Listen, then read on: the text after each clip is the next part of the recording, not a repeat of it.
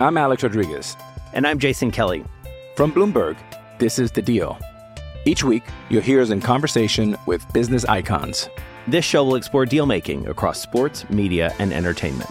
That is a harsh lesson in business. Sports is not as simple as bringing a bunch of big names together. I didn't want to do another stomp you out speech. It opened up so many more doors. The show is called The Deal. Listen to The Deal. Listen to The Deal on Spotify.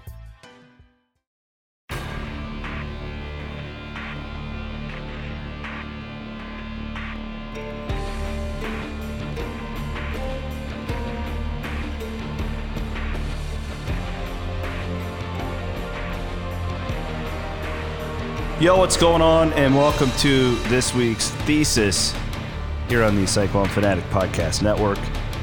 And we say hello now to our friends who are watching on Facebook Live. Share this. We'd appreciate it. We're trying to build up this stream thing, and it's a bit of a challenge, but I think it's starting to catch on. We're getting thousands of views for all these that we are streaming, which is great. Trying to make our content more readily available for all. The presenting sponsor of the Thesis, same company, two great locations, Ames Eye Care, Des Moines Eye Care, ameseyecare.com, DesMoinesEyeCare.com. Check them out. Tell them that Cyclone Fanatic sent you. Eye Care for the whole family. He was so great on last week's podcast that I decided to invite him back. Rob Gray, welcome to the Thesis. So that's the reason. I'm glad to hear it. I mean, you knocked it out of the park. Oh, you set the tee. You set the tee at the perfect height, man. Interesting game this week for Iowa State at West Virginia. We'll dig into that here momentarily. I do want to take a moment to promote Yes. Next week's basketball tip-off party. It will be Thursday night, 7 o'clock at the district venue. It's right connected to Whiskey River. We'll have our radio show from 6 to 7. Then we'll flop on over there. Complete preview of the 2019-20 Iowa State basketball squad. The special guest will be in attendance. You can take pictures, ask them questions. It'll be a great event. It always is. That's coming up next Thursday. It'll be kid-friendly. We used to do these in like bars and stuff. We've decided to open it up. We want the kids to have the opportunity. So that, and then also our game watch coming up on Saturday with our friends from Wide Right and Natty Light. That will be at Whiskey River. And Whiskey River, Rob, is giving free apple pie shots to anyone who wants them after a Cyclone touchdown. I think they're going to be giving out quite a few. Yeah, so the last time that they did this was the Texas game last year, and the Clones didn't score until later in that football game. It was like the last 5 minutes. I think this is going to be a different tune. Like the Uber is going to have a very busy night on Saturday. Yeah. I hope so. Yeah, I would not be surprised at all. West Virginia's defense is not exactly proven to be stingy thus far this season. Yeah, not yet. We'll see. Let's just dig into it. I want to talk about, and we are going to have a guest coming up for those of you watching live.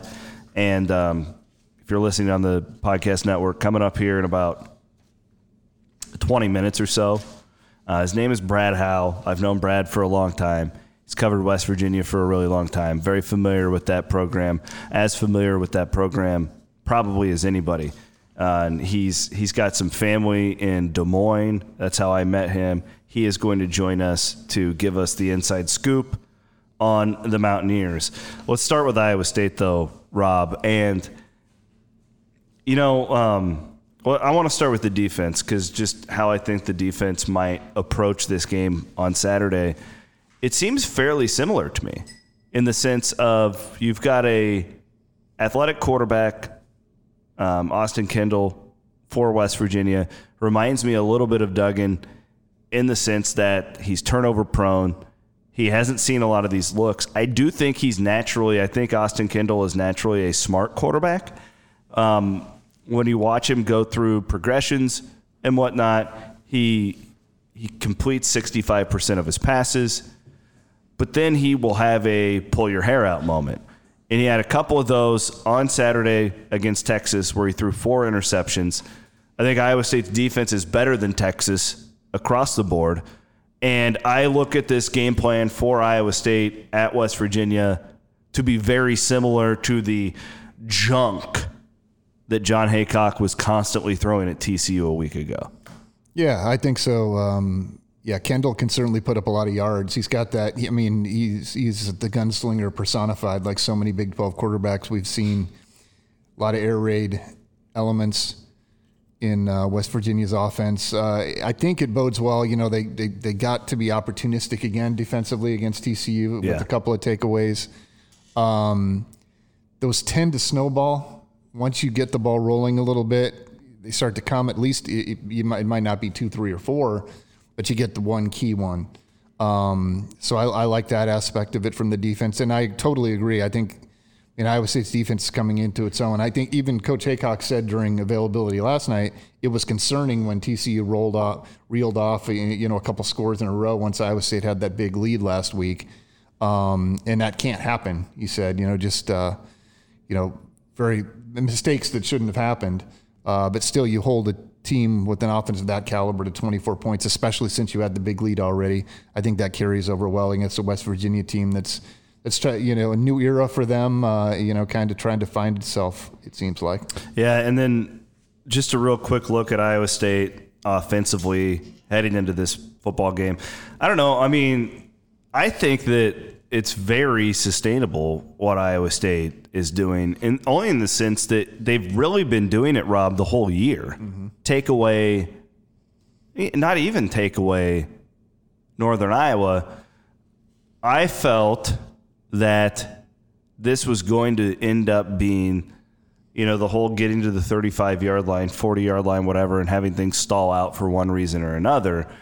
It seemed to me like this was going to be a statistical anomaly, and over the course of 12 games, there's going to be, reverting to the mean, and they're going to score some more points than that they were if they continued to move the football. They're continuing to move the football. The reason I think it's so sustainable, one, you now have to game plan for a Brock Purdy run game that is not just improvisation, but two, last week's statistic, and I think it went wildly underrated, was Deshaunte Jones had like his 8 catches or whatever. And if you haven't read Jay Jordan's piece earlier this week breaking down that film, I would encourage anybody to do so.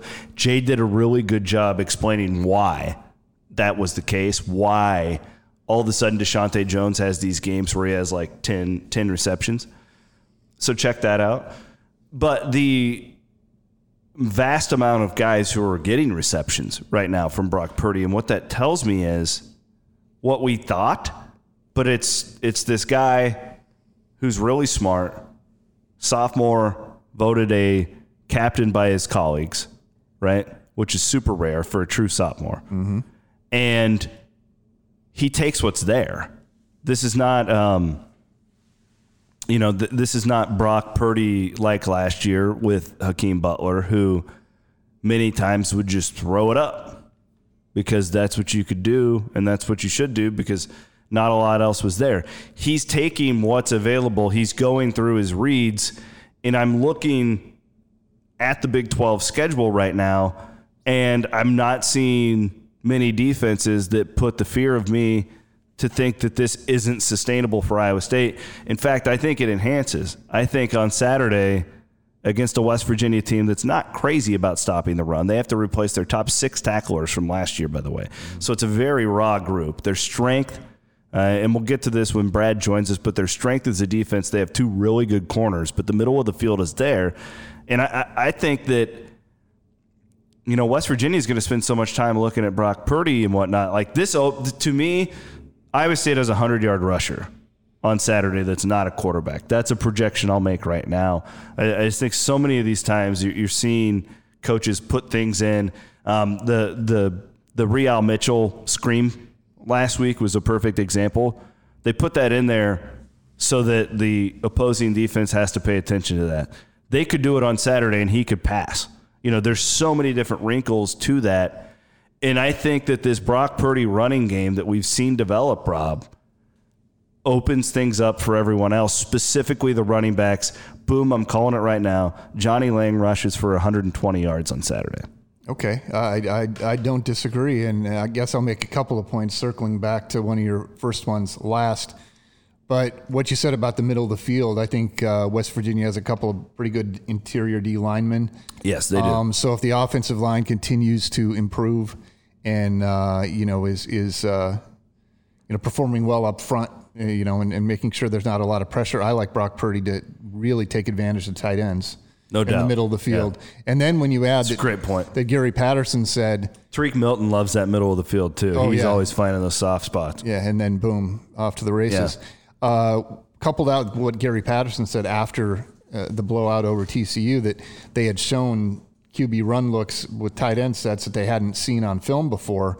You add that element where there's even more mystery there. It's no mystery that they go to the tight ends a lot. I mean, we got Chase Allen, we got Charlie Kolar in the end zone. But boy, I just think that's something that's fully there to be exploited. And then what you said about sustainability, I totally agree with. I think the one thing, it's very hard to move the ball as consistently as they've moved it. Yeah. To have hardly any 3 and outs. And yes, they bogged down an ungodly amount of times in that 35, 40-yard range. Even last week, though, they did it 3 times. Yeah. Well, it seemed like deja vu in the second quarter last week. Yeah, but they score so frequently in part because of the sustainability of the offensive production. You're able to get a first down or 2. Then you sprinkle in a big play. Then all of a sudden, as we've seen at least a couple times, defense starts to make some mistakes. And, that ends up in points a lot. And one thing we've seen for Iowa State, too, is they're lights out in the red zone. So once you can get past that little no man's land strip between the 50 and the 20, they're really able to kind of explode on the scoreboard. One more point that I wanted to make before we get to really digging deep on West Virginia. I actually think I think Zach Peterson and the aggressive nature in which he attacks that defensive end spot, I think that will open up things for Inyi Wazirike even more. I thought Inyi, when I watched it back, that may have been the best game he's played at Iowa State. And I don't know enough about, line play, and I don't want to pretend to, but I wonder if that different style that Peterson kind of attacks things with compared to what Jaquan Bailey normally did, I wonder if that will make Indy's life easier on the other side. I just think he was fantastic. If you get a chance to go back and watch the TCU game, Wazirike was – Peterson's gotten all the pub this week, and rightfully so, very deserving. He stepped in a tough spot to – literally replace the sack leader in the history of Iowa State football. Wazirike is the guy I have circled going into West Virginia. I think that he is peaking right now, and I think that he absolutely wreaks havoc on Saturday in Morgantown.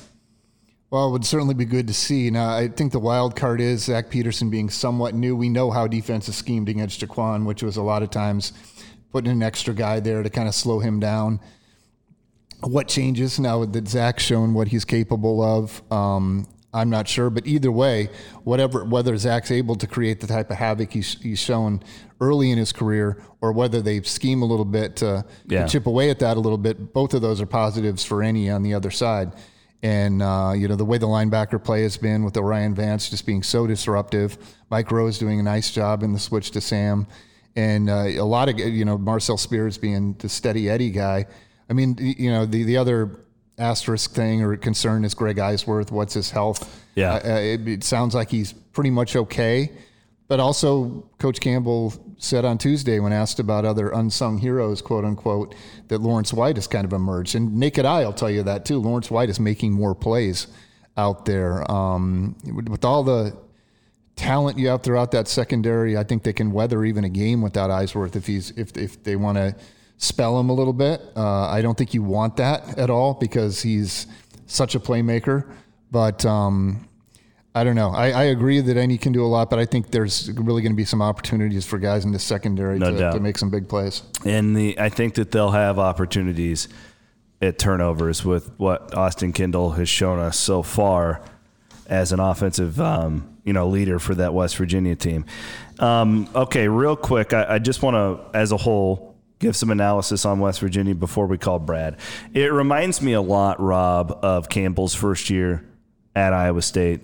The cupboard is not empty in Morgantown. It's not like Dana Holgorsen stopped recruiting. And I would when I look back at the Paul Rhodes era in recruiting, I think it started off well. I think that he unfortunately got caught in the middle of the conference, the Big 12 missile crisis. I think that really hurt Iowa State across the board as an athletic department when it comes to recruiting. I know for a fact it did. I think that I could point that out on the Hoiberg era too, where there's a little bit of a hole there, and I think that impacted it. And I think towards the end, Paul was starting to recruit better, as we saw some guys who really helped Matt Campbell as he started. But the problem was Campbell comes in year one, and so much is different. As far these coaching changes, this is how it goes. Put yourself in a 20-year-old young man's shoes, like your world is changing. And it often takes these coaches 4 or 5 games to usually get your ass kicked. That's generally what snaps. For Campbell, it was the Iowa game. Yep. They got embarrassed in Iowa City. And that was what he almost needed to gain the attention of these guys. And I think that Neal Brown right now is in a very similar spot in West Virginia. Except I don't know if they really had to lose. I mean, you look at what they've done. James Madison's a really good FCS team. They beat NC State. Yep. They turned the ball over 4 times against Texas and still was in the football game at the end.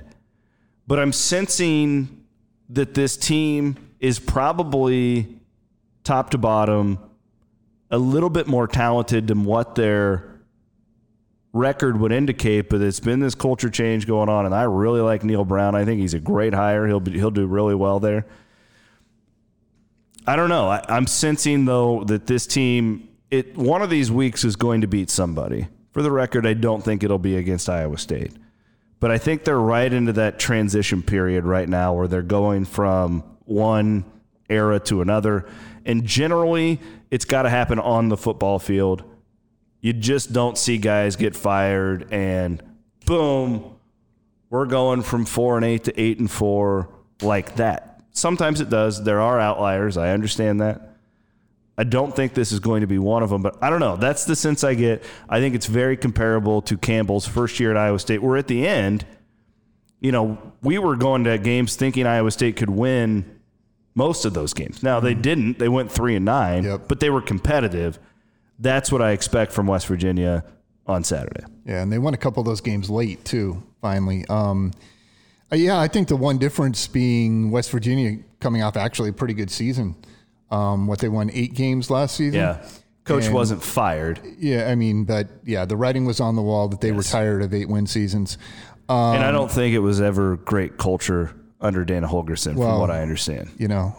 Unprofessional fans' comments notwithstanding. So very similar in the sense that you've got to separate the wheat from the chaff, to use an old man's expression.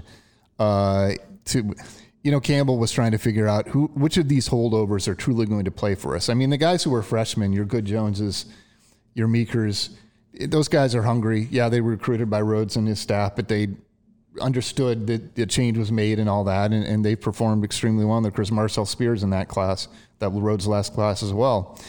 But I was looking over that roster because I was doing a feature on Bob McMillan, or that class, I should say. And there were a couple of guys I didn't even remember their names. I mean, there were some guys that they hit on, like Damon Tucker. He had a pretty nice little couple years in that JUCO class. He was awesome as a junior. But a couple of guys, unfortunately, that didn't pan out, like your J.P. Filberts and some others there. So they were, to coincide with your line about them actually recruiting pretty well. A lot of those guys were on paper, especially really nice JUCO compliments to that class, and a pretty solid class. And it really did kind of help them set a foundation. And then you Hakeem Butler was in that class. Yeah, Butler was. That little old 2-star. Yeah. afterthought wide receiver. Yeah, maybe we can move him to tight end. Or, Yeah. But, once you sprinkle in the David Montgomerys, the Deshaunte Joneses, all the people that Campbell identified in their upper Midwest strategy, their 6-hour radius from Ames, 6 to 8 hour radius, you can turn it around pretty quickly, but it does take time. And there are guys who are probably felt entitled to certain things that they weren't entitled to certain things. Everyone was going to earn something with the new staff. And I think you're going to go through that with any staff, and I'm sure that's what they're going through at West Virginia as well. I'm not crazy about their roster, but that team fought against Texas on Saturday. That game with 4 turnovers like that really should have been a blowout, and it was not. Yeah. So that does tell me something about the opponent that Iowa State will get on Saturday. Let's learn more about that opponent, and when we come back, we're going to call – I almost said Rob Howe. He covers the Hawks. This is Brad Howe, my buddy from Morgantown. He's been around West Virginia athletics for decades, and he will join us next here on the Thursday Thesis. We're presented by Ames Eye, Des Moines Eye. You can watch us on Facebook Live every week here at noon as well on the Cyclone Fanatic Podcast Network. I'm Alex Rodriguez. And I'm Jason Kelly. From Bloomberg, this is The Deal. Each week, you'll hear us in conversation with business icons. This show will explore deal-making across sports, media, and entertainment. That is a harsh lesson in business. Sports is not as simple as bringing a bunch of big names together. I didn't want to do another stomp you out speech. It opened up so many more doors. The show is called The Deal. Listen to The Deal. Listen to The Deal on Spotify. All right, guys, welcome back to the Thursday Thesis podcast here on the Cyclone Fanatic Podcast Network. Of course, you can watch us on Facebook Live as well. We try and get somebody who knows the opposition really well to come on this every week. And West Virginia is always perfect because my buddy Brad Howe is down there. Over there in Morgantown. He hosts a sports talk show that's statewide in the state of West Virginia on a nightly basis. He's been there for a really long time. He has connections to Iowa. And I don't trust anybody with West Virginia stuff as much as this guy. So, hey, Brad, how are you, my friend? You doing okay? Chris, thanks for the introduction. It's great to talk to you guys. And you're right, as a proud Valley High School graduate, a Wartburg College graduate, my ties to Iowa run deep. My mother's still back there. She listens to you guys in the afternoon. So it's a pleasure to talk to you again. It's good to have you, buddy. And I just got done, and clearly you didn't hear it because we just called you. But I want to give you a really quick just view of what I think West Virginia football is right now from an outside perspective. It reminds me a lot of Campbell's first year at Iowa State, where you just knew that there was going to be a change. Anytime you have a head coaching change, there's culture differences. It just takes a while. You can talk about spring ball, we can talk about fall camp, but it really doesn't start to manifest until you go on the field. And I feel like West Virginia, they started off and you had to, and good for West Virginia, they won a lot of the tough games early on where the transition's kind of taking place. But you know what, Brad? I watched West Virginia last week, 4 turnovers by the quarterback, a good Texas team that a lot of people think can win the Big 12, top 10 nationally, in my opinion. And the Mountaineers didn't quit. I'm not crazy about like their team this year. I don't know enough about it to be an expert, but that's the one thing that stuck out to me, man, and it's why I think Iowa State's going to be in for a tough game on Saturday. Is the Mountaineers did not quit, and Neil Brown has to be really happy with that. How is that for an analysis of that football team from the state of Iowa?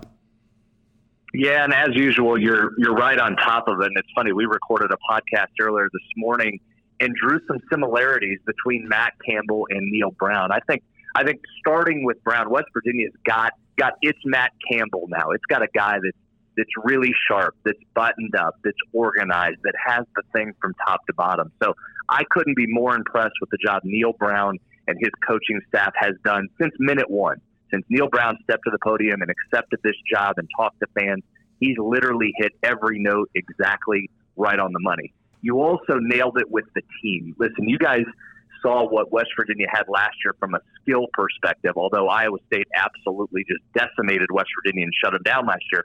But West Virginia lost a lot of skill guys to the NFL and the graduation. So this is not a reload situation for WVU. This is a total rebuild. And you hit the nail right on the head. Last week, to be honest, was a little surprising to me how well West Virginia hung in there with Texas for so long. Ultimately, it was the 4 interceptions and 2 missed field goals that did WVU in, but they hung around, and I think that's the brilliance of Neil Brown and staff.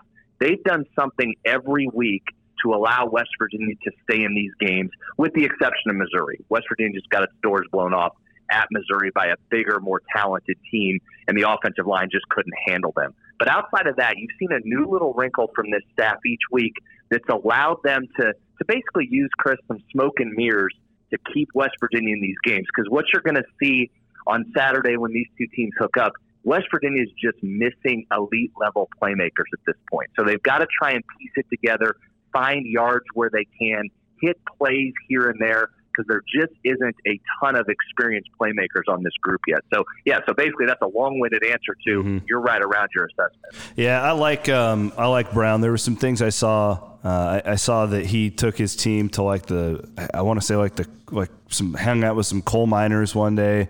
It reminded me of Campbell when the tornadoes came through, and the team. I don't know. He just seems, and I was blown away with him from the second I saw him at Big 12 Media Days. I don't know. It just seems like a really good fit. Well, let's get into the schematics here and talk to me about your quarterback, Austin Kendall, 65% completion percentage. So, you can chalk that up to some of that's air raid. His completion numbers, I mean, I think they're going like 6.5 yards downfield is the average completion length. But he does the 7 interceptions as well. But I still think he's a nice little quarterback that could. He's really West Virginia's only option to go out and win games like that they have on Saturday.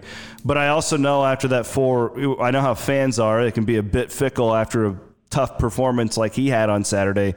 Where are you at on Austin Kendall, West Virginia's quarterback?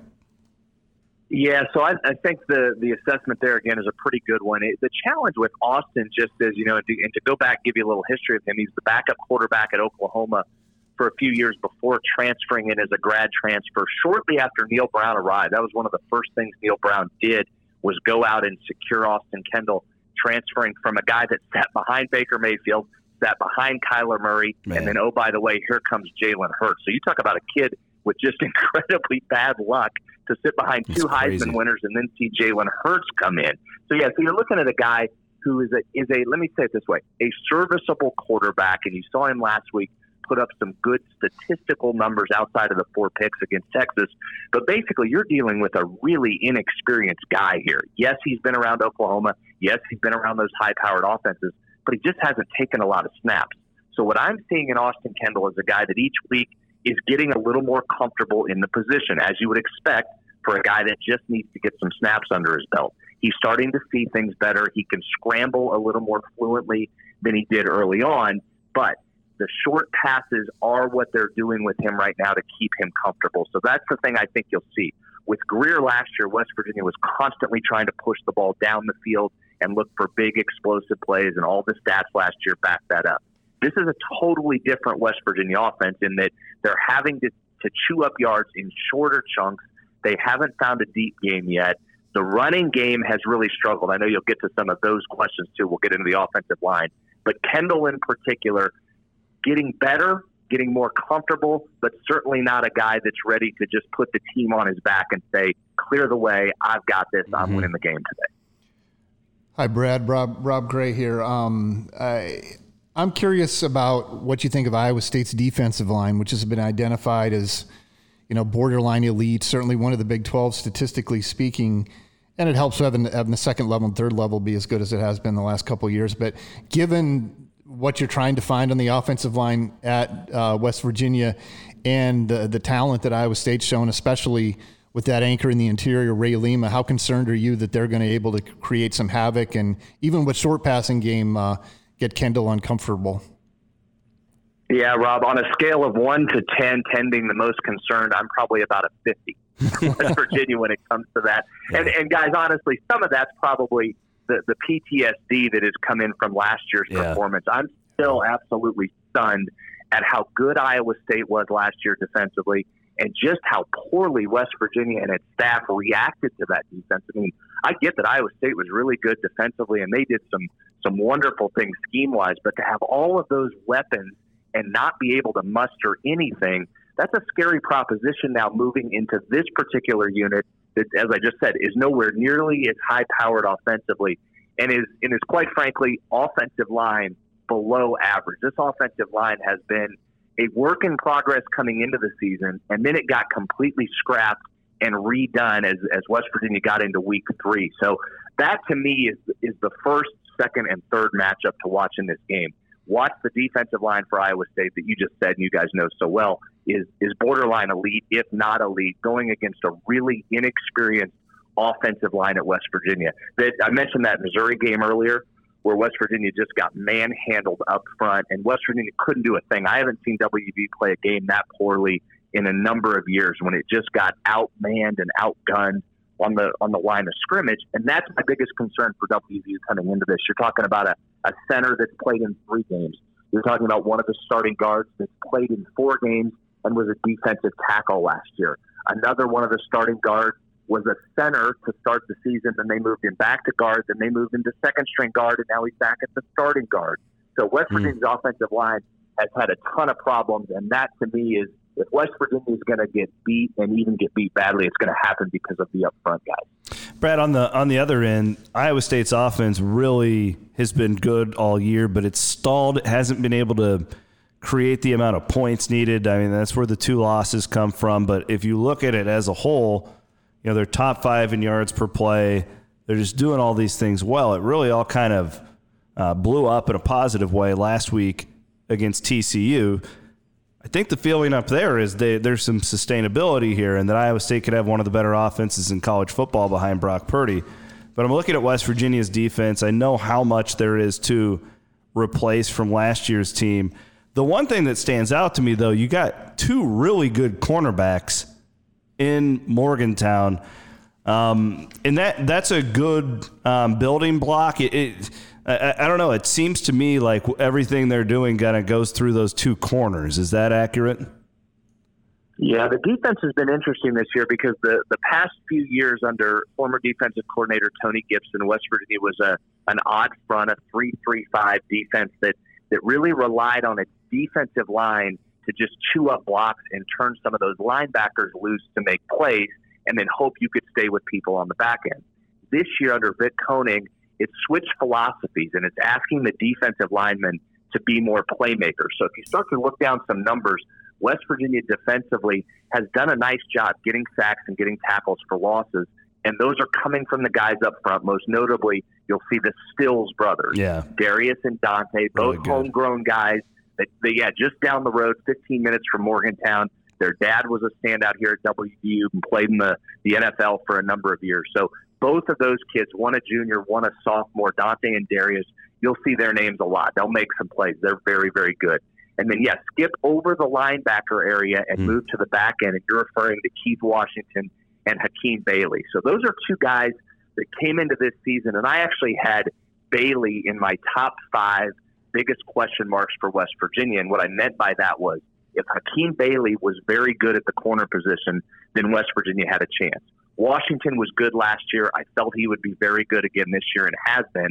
Bailey was the question mark, a guy with very good skills, good speed, good cover skills, but would lose confidence very easily. The former staff used to talk about if he had the confidence that you need in that corner position, you're looking at an all-conference type performer.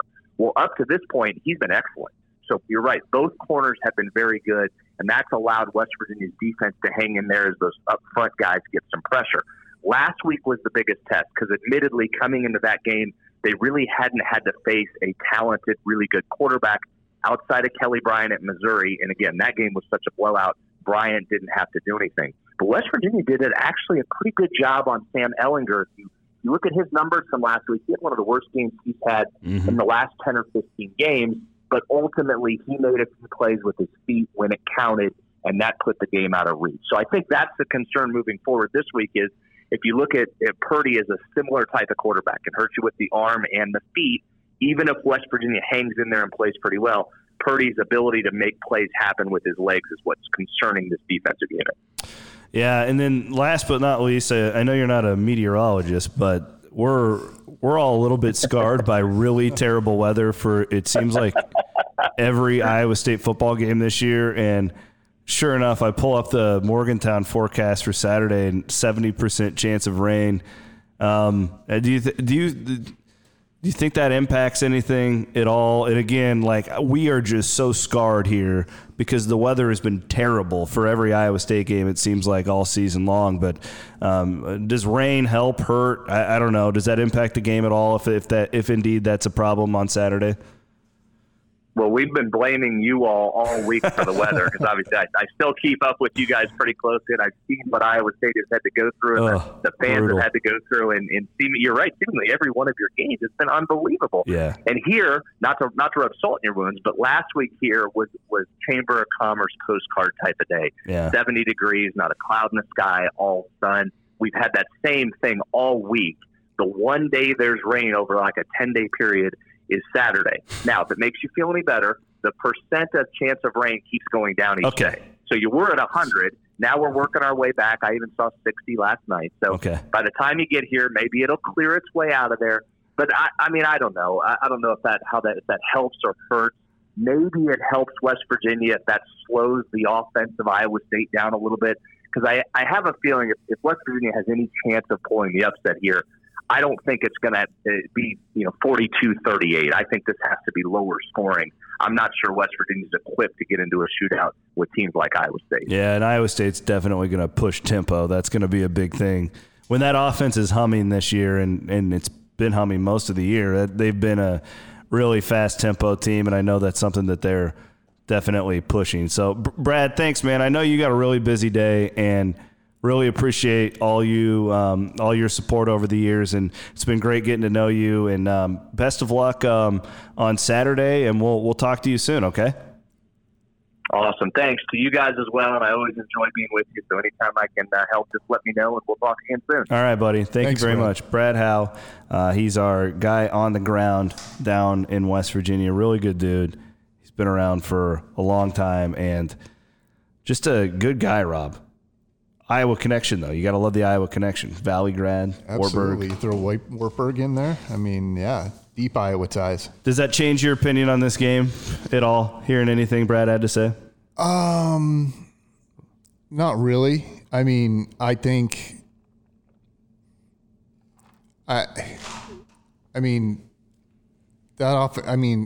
if anything, it makes me feel better about this game. Yeah, me too. Because I was not as well versed in the offensive line struggles, not diving into every game. I mean, you can see the scoreboard, what happened at Missouri. Yeah. They lost by 30 or whatever. But to hear, interestingly, that's kind of like how Iowa State patchworked its way now to what they hope. There's a lot of similarities. They were converted defensive tackle at one of the guard spots and all of that. But, I mean, given how Iowa State's been performing up front, given the depth they have there, I think they can create some real issues for Austin Kendall there. And again, when you don't have a playmaker you can just throw it up to, that trust factor's got to be big. And when you're a guy coming in that's always wanted your chance, your natural tendency is to kind of press a little bit. You want to be the guy so badly, but you got to trust these guys. And maybe a couple of these young guys are guys that can do a lot of yards after catch types of things in this air raid type system with the short passes but they haven't shown it yet. So, I mean, I think their current weaknesses coincide well with Iowa State's strength to make Saturday. Now, we've seen that before, and things can go the other way and vice versa. But if anything, it makes me feel a little bit more confident that Iowa State can go and get its first road win of the season. Have you made your pick yet? I have sent it in, yeah. I can't remember the exact score. Where are you at? I'm kind of with Vegas. I see it as like a 10 to 14 point game. I think if Iowa State, again, they might bog down a few times in that 35 to 50 range, but they're just so good at executing and getting it down the field, drive after drive, that they're going to put up some points. And I just think West Virginia is going to struggle against this offense to, as Brad said, to even keep up. I got 35-20. Okay. So again, probably somewhat of a similar game to 35-17, to last week for West Virginia, maybe. That they've got fight, which you want to see, you need to see, but I think the Cyclones have the talent to build that lead to double digits, hopefully fairly quickly, and then as adjustments are made, they'll keep coming back at you, but you're able to at least establish a decent little comfort zone. I would take Iowa State to cover the spread I'd be a little bit on the edge on that, but I tend to agree. I was like, if you would have talked to me 2 days ago, I would have said no, I'd take the points. But after watching that game last night, I think Iowa State's heading in one direction clearly, and I think West Virginia may have a few more weeks before it hits that stride that it needs to. We'll see. Nonetheless, one of the most difficult places to play in the country. Yeah, so that they had that going for them. And shout out to Bloom's column and mentioning kind of some of the similarities. Oh, yeah, the same architect great for the stadium and how it was. Jack Trice Stadium was the blueprint for Milan Pusker Stadium. I can't remember. Whatever the name is. They call it Mountaineer Field. We'll just call it Mountaineer Field. But I mean, one of the great road trips. If you can get out to Morgantown some year, I mean that sincerely. We should do it sometime. It's a really neat Jared area. And I, seniors. Yeah, go for it. I love that area. I don't know who I was saying this to earlier. I've gone there with women's basketball a few times. Like, you fly in. Now, there's not commercial flights to Morgantown. You have to fly to Pittsburgh and drive south. Mm-hmm. But like when you're on that charter flight in, it's like you land in between these like mountains, and then you look around and it's just like coal mills and stuff. It is like you're landing in a different country. But it's so cool. I love Morgantown. It's one of my favorite places that I've ever traveled to, and just walk around and talk to people, and they're nuts. Like that's it, man. Like, West Virginia football is the show. Yeah. In that state. It's a lot like what we got going on here, except there's no Iowa and Iowa State. It is West Virginia football, and they believe it's a lot like Nebraska fans, I would say, on a lower level. I mean, there's not as many of them. Yep. They don't have that type of a history, but it's a cool place. But they're knowledgeable, they're passionate. Yeah. That's where, when they tried to make this a riot bowl or whatever, it didn't make sense geographically, but not that it did for anybody with West Virginia. But you'd see all these similarities now. It seems like it would be a fun game to just hang out with their fans. I think their fans have had good experiences when they've come up to Ames as well. So, definitely a trip we're taking. And again, as Coach Campbell has said, and as you've mentioned, tough place to play, tough place to win. Remember, head up to the Game Watch at Whiskey River with our friends from Wide Right and Natty Light on Saturday. Apple pie shots forever. So if I have Iowa State scoring 35, can do the math. Mm-hmm. That's a lot of apple pie shots. Let's just say there's 200 people at Whiskey River. How many? 1,000. That's 1,000 apple pie shots per Jared Stansbury. That's an interesting deal. Indeed it is. Get on out there. All right. Thank you, Rob. Thank you, Chris. Appreciate it. Thanks to Ames Eye, Des Moines Eye Care for sponsoring the Thursday Thesis here on the Cyclone Fanatic Podcast Network. To our friends watching on Facebook Live, so long.